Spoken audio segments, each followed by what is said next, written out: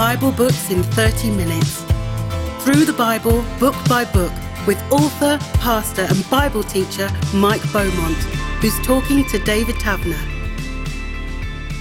In this episode, we're going to be looking at the book of Proverbs, still part of the section of wisdom literature. What, though, Mike, is the book of Proverbs about, essentially? Well, Proverbs is essentially a collection of sort of short, punchy sayings that it is really looking to bring God's wisdom into everyday life. So it's not theoretical, it's rooted, it's trying to take the wisdom of God and say, and this is how that can get worked out in everyday life. So it's a very, very practical book. Wisdom of God, what do you mean by that? The wisdom of God, this is God's way of doing things, God's way of seeing things, God's way of understanding things. You know, if there is a God out there who created all things, then surely he understands them all. He who made everything knows how they work best. He also knows how they don't work best. So in Proverbs as well as counsel for this is the best way to get this out of life from the one who made it, there's also counsel in Proverbs about, and by the way, don't walk this way in life because the one who made this knows that this is not good. So it's really about God's understanding, God's perspective, God's heart, because this whole world, this whole creation is his. He designed it, he made it. And, you know, if you want to know how something works, then the best person to go and ask how it works is the guy who designed it and the guy who made it. And so that's what we get in this book. Go back to the one who made everything, who gave us everything, and in doing that, get his heart for how this is supposed to function, how it's supposed to work. And when you follow his ways, that's when you will enjoy it to the best. Is wisdom more than just common sense? Oh, yes, absolutely, because, you know, common sense sometimes would cause us to do the very opposite of what God says. There are many examples, stories in the Bible where people followed common sense. In a previous episode, we saw how King Saul used common sense, that when the prophet Samuel didn't turn up, he thought he'd better offer the sacrifice instead. But then Samuel did turn up, and that whole incident revealed what was really in Saul's heart. So common sense is not always the best thing. That doesn't mean we got to put our brains into the freezer when we come to God. After all, he created us and our minds. But it does mean that our minds and our thinking have to constantly be brought to God. Why? Because our minds and our thinking have got coloured and shaped by the world that we live in, by the ideas we hear around us all the time, by the stuff that society around us tells us, this is normal, this is okay, this is great. And common sense might say, yeah, it is, but actually God is saying, I know that's what you're hearing all around you in your culture, but that's not the best way to get the best out of life. For example, one of the things that will come out in Proverbs is the importance of fleeing like heck from adultery. Now, the culture in which we live in the West really says, sleep around, what does it matter? You know, sex is just a recreational activity. That would be common sense to agree. But God's wise words say, flee from adultery. Flee from the adulteress is one of the words that we'll find in Proverbs. Why? Because God's best way of enjoying sexual relationships is between one man and one woman in a relationship of marriage for life where the sex continues to bind them together rather than is something that you do. So it's far more than common sense. It's common sense sanctified by God and occasionally tweaked by God to end up doing exactly the opposite of what you might have thought you would do. So these wise sayings come out of sort of practical experience, but where have they come from? I mean, who's pulled them all together? The book opens by saying the Proverbs of Solomon, son of David, king of Israel. So many of these Proverbs are indeed by him, but although the whole collection of Proverbs is ascribed to him, we know from the book itself that that isn't the case, because we will be told later on that there are the sayings of a guy called Agur, for example, in chapter 30, or the sayings of King Lemuel in chapter 31, or earlier in chapters 22 to 24, there's sayings from a group of people called the wise. So the book itself tells us that there are a number of contributors to this book, but probably the main one of which was Solomon, which is why it's ascribed to him at the beginning. And in which case it helps us understand something of this book, because the time of Solomon in the 10th century BC was a time of great peace and prosperity for most people. So it's a time of affluence, we might say. And of course, with affluence, which can be a blessing, it can also have a curse if you don't handle it right. So there was a real need to handle life and live life wisely so that you didn't make wrong choices in a time of affluence.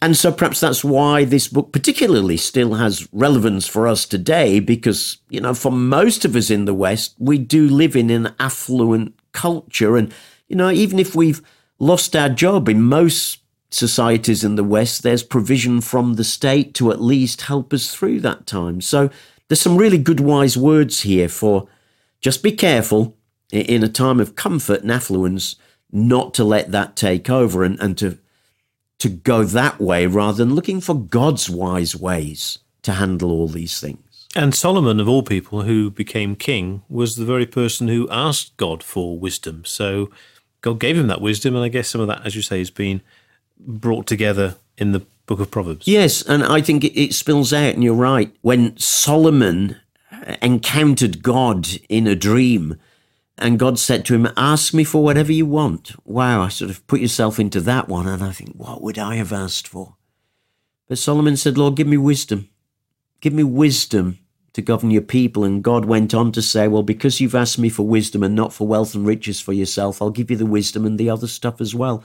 So what we are getting here is supernatural wisdom from God. At times it might seem to cut across culture, but it is wisdom out of the heart of God for us, for life applied in a very practical way. I mean, what kind of areas of life then does Proverbs cover? Well, there's a whole bunch of areas. I mean, it's almost perhaps easier to tell you what doesn't it cover. I mean, for example, it covers things like family and marriage, home, the workplace, the dangers of laziness, addresses the issues of poverty and justice. It addresses things like our manners and our attitudes and so on.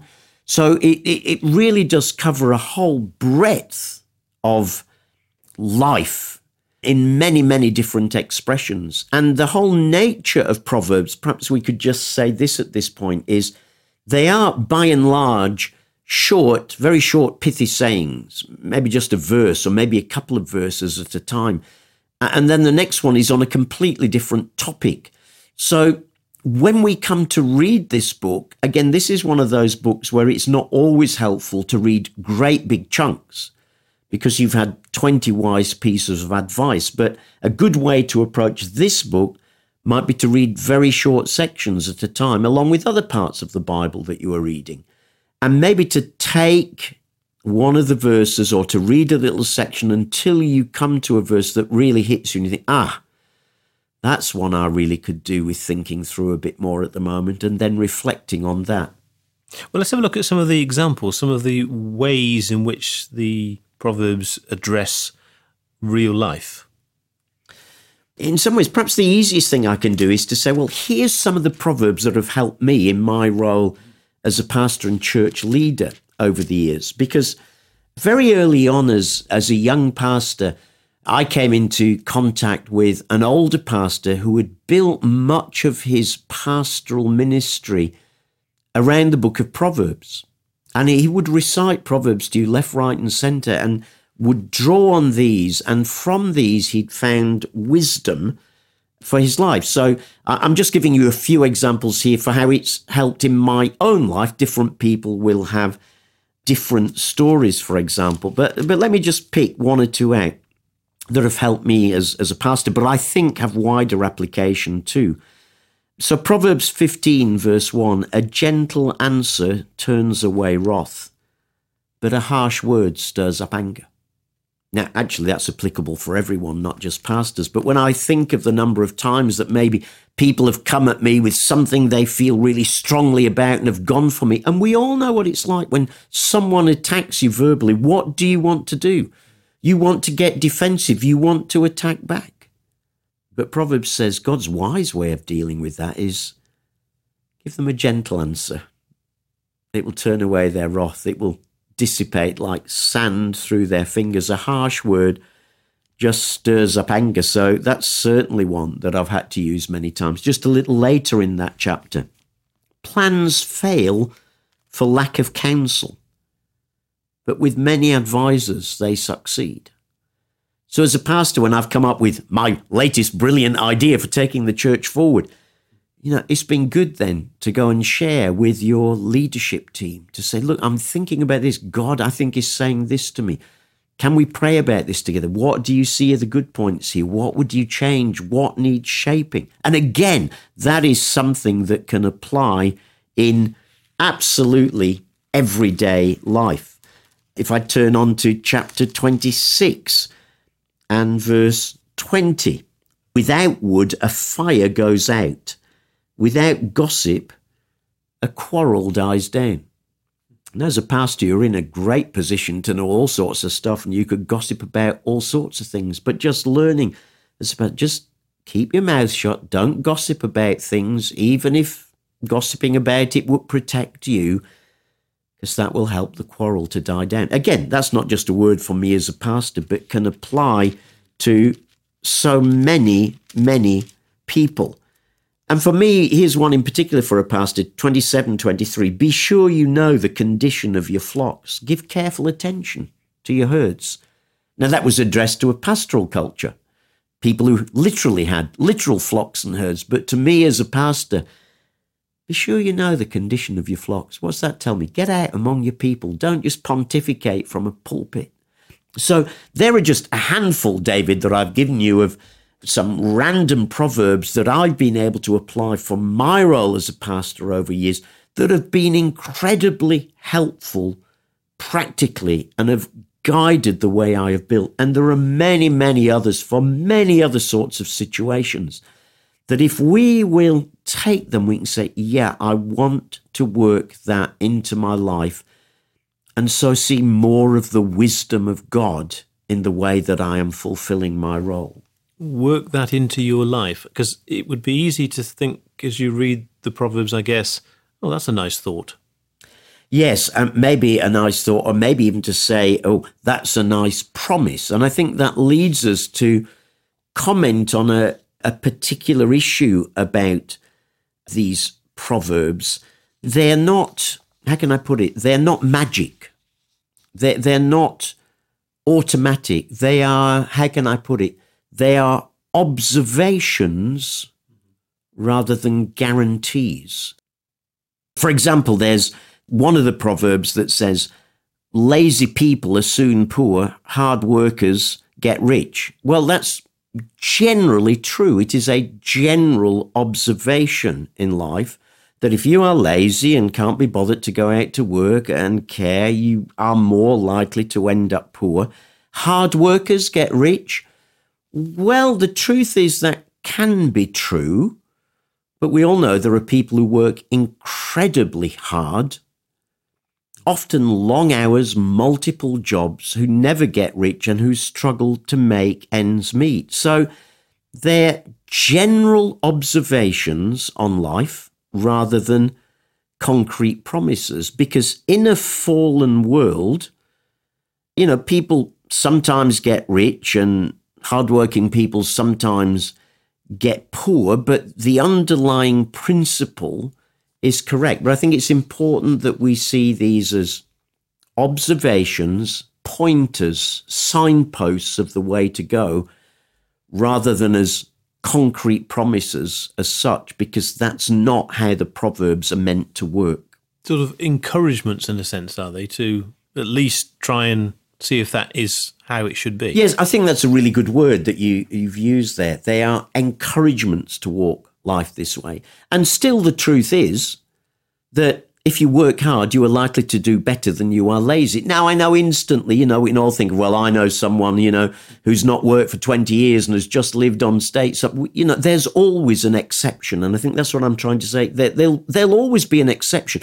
But these are still pretty good encouragement. They're still good rules of thumb. They're still good things to build your life around, whether you see immediate blessing out of them or not. Amongst the examples you've already given, there seems to be a kind of style, almost this black and white contrast. Yes, Proverbs does have a particular style. Basically, most of them are just one verse. They're punchy, and it's like they have a this and that, a this or that, a this, not that. And so that's a style to look for as you're reading through. There's often quite a contrast, and the contrast is often, not always, but is often between what happens when you don't do it God's way and what you do. So, when you read, look for the contrast between them, because that helps just unlock the proverb and what you are looking for. So short, punchy sayings, generally just one verse, often built around contrasts. How else does Proverbs talk about wisdom? Well, it's really fascinating. Wisdom is clearly like a major theme of this book. In fact, right back at the beginning of the book, in chapter 1, if I can just read you a few verses there, and then I'll expand and get to answering what you've just asked. Chapter 1 of Proverbs and verse 7 says, "Fear of the Lord is the foundation of true knowledge, but fools despise wisdom and discipline." In chapter 3 and verses 5 to 6, "Trust in the Lord with all your heart and lean not on your own understanding. In all your ways acknowledge him, and he will make your path straight." So there's this constant appeal to the wisdom of God, to what I said earlier, to God's wise ways, wise knowledge, wise heart. Why? Because he was the designer, the manufacturer, the planner, and therefore he knows how these things work best. But there is a section in Proverbs where something really fascinating happens with this idea of wisdom, and where wisdom is so seen as integral to the very being of God, that everything God does is wise. In chapter 8, we have a whole chapter given over to wisdom, and this is really the lengthiest section in the book, and it's all about wisdom, but wisdom is personified, to use a technical term. It's almost seen as a person in its own right, there alongside God. And so wisdom in chapter 8 calls out from God, talking about what wisdom is, how it operates, who it blesses. But let me read a little section to you, which is really quite fascinating. From Proverbs chapter 8 and verse 22 onwards, we'll read this. "The Lord formed me from the beginning, before he created anything else. I was appointed in ages past, at the very first, before the earth began. I was born before the oceans were created, before the springs bubbled forth their waters, before the mountains were formed, before the hills. I was born.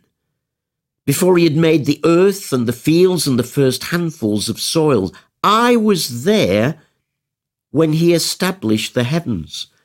when he drew the horizon on the oceans. I was there when he set the clouds above, when he established springs deep in the earth. I was there when he set the limits of the sea so they wouldn't spread beyond their boundaries. And when he marked off the earth's foundations, I was the architect at his side. I was his constant delight, rejoicing always in his presence. And how happy I was with the world that he created, how I rejoiced with the human family. Now you can hear there what the author has done.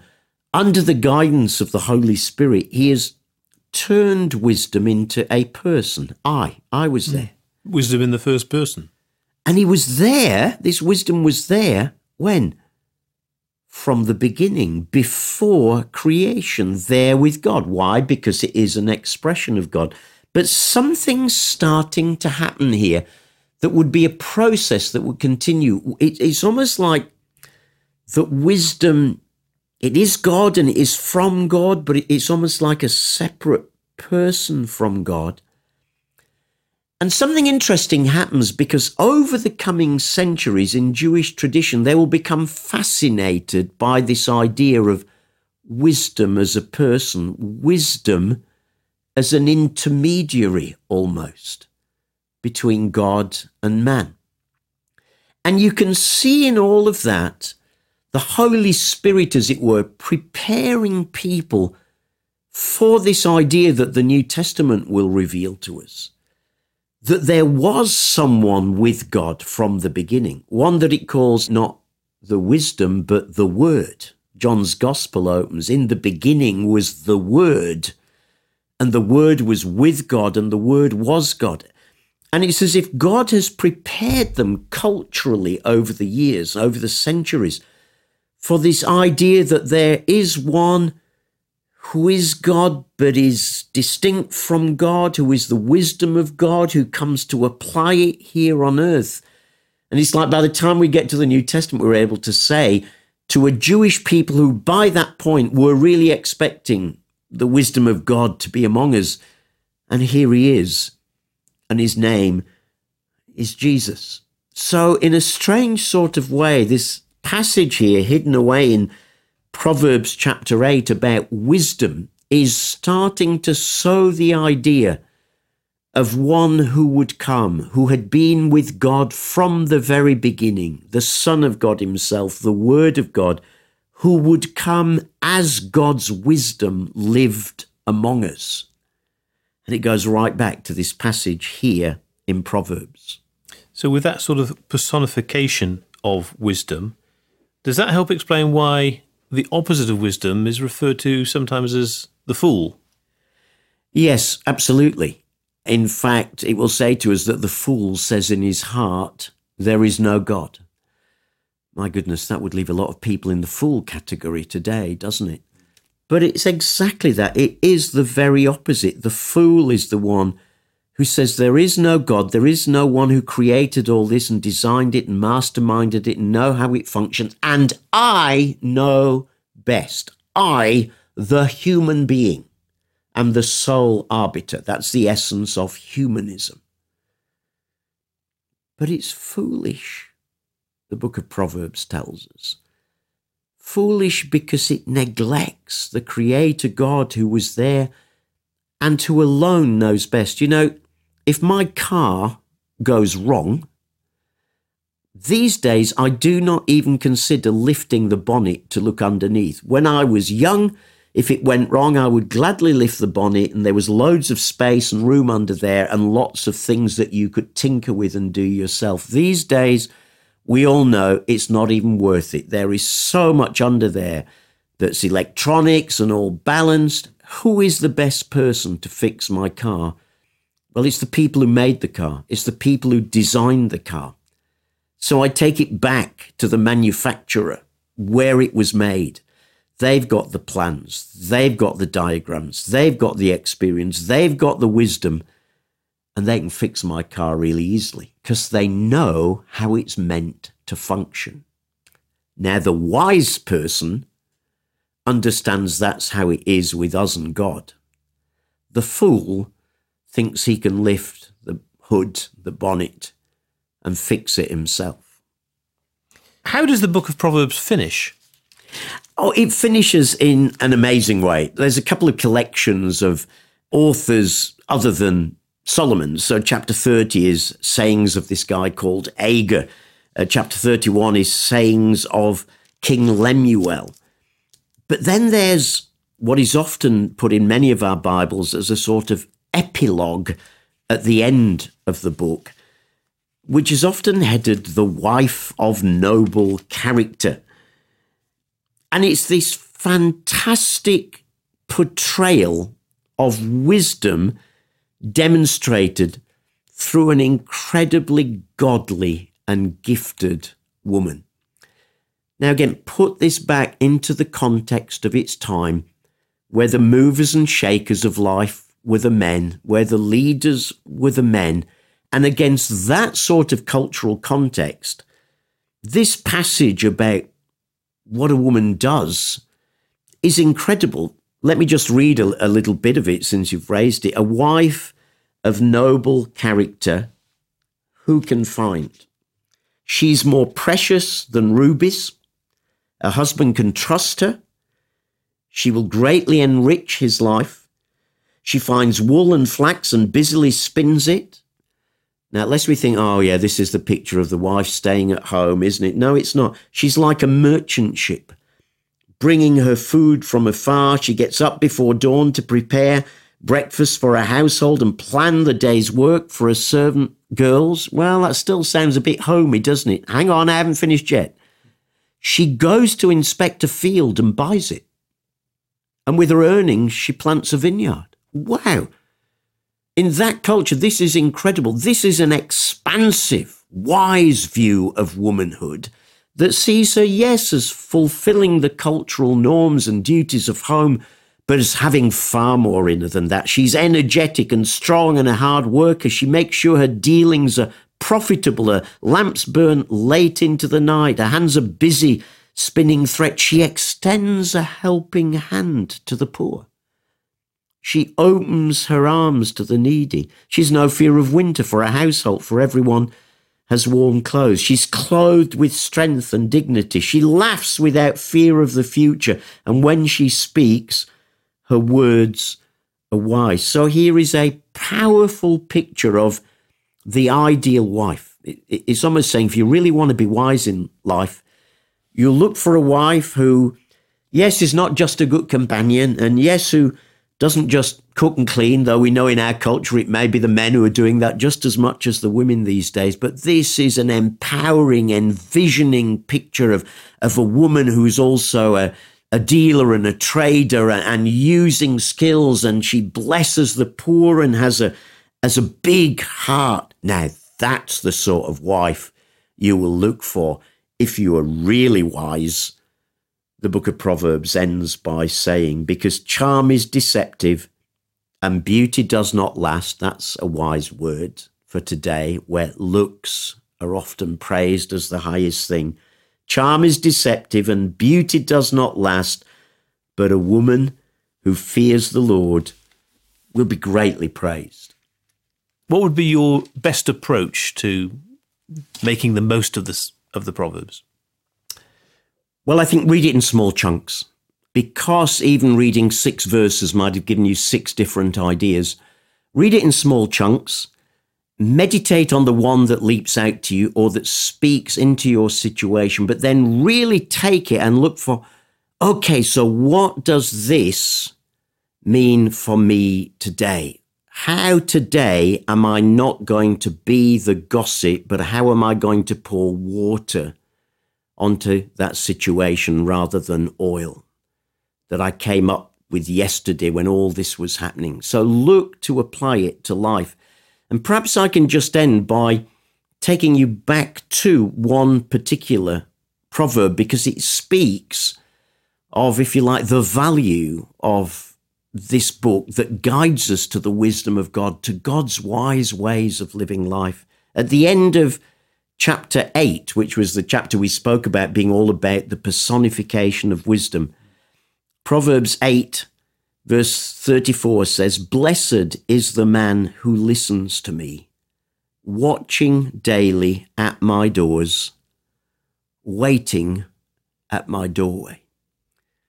There's a blessing in taking time each day to listen out for the wisdom of God. And of course, you can find that throughout the whole of the Bible, through stories and laws and gospels and letters.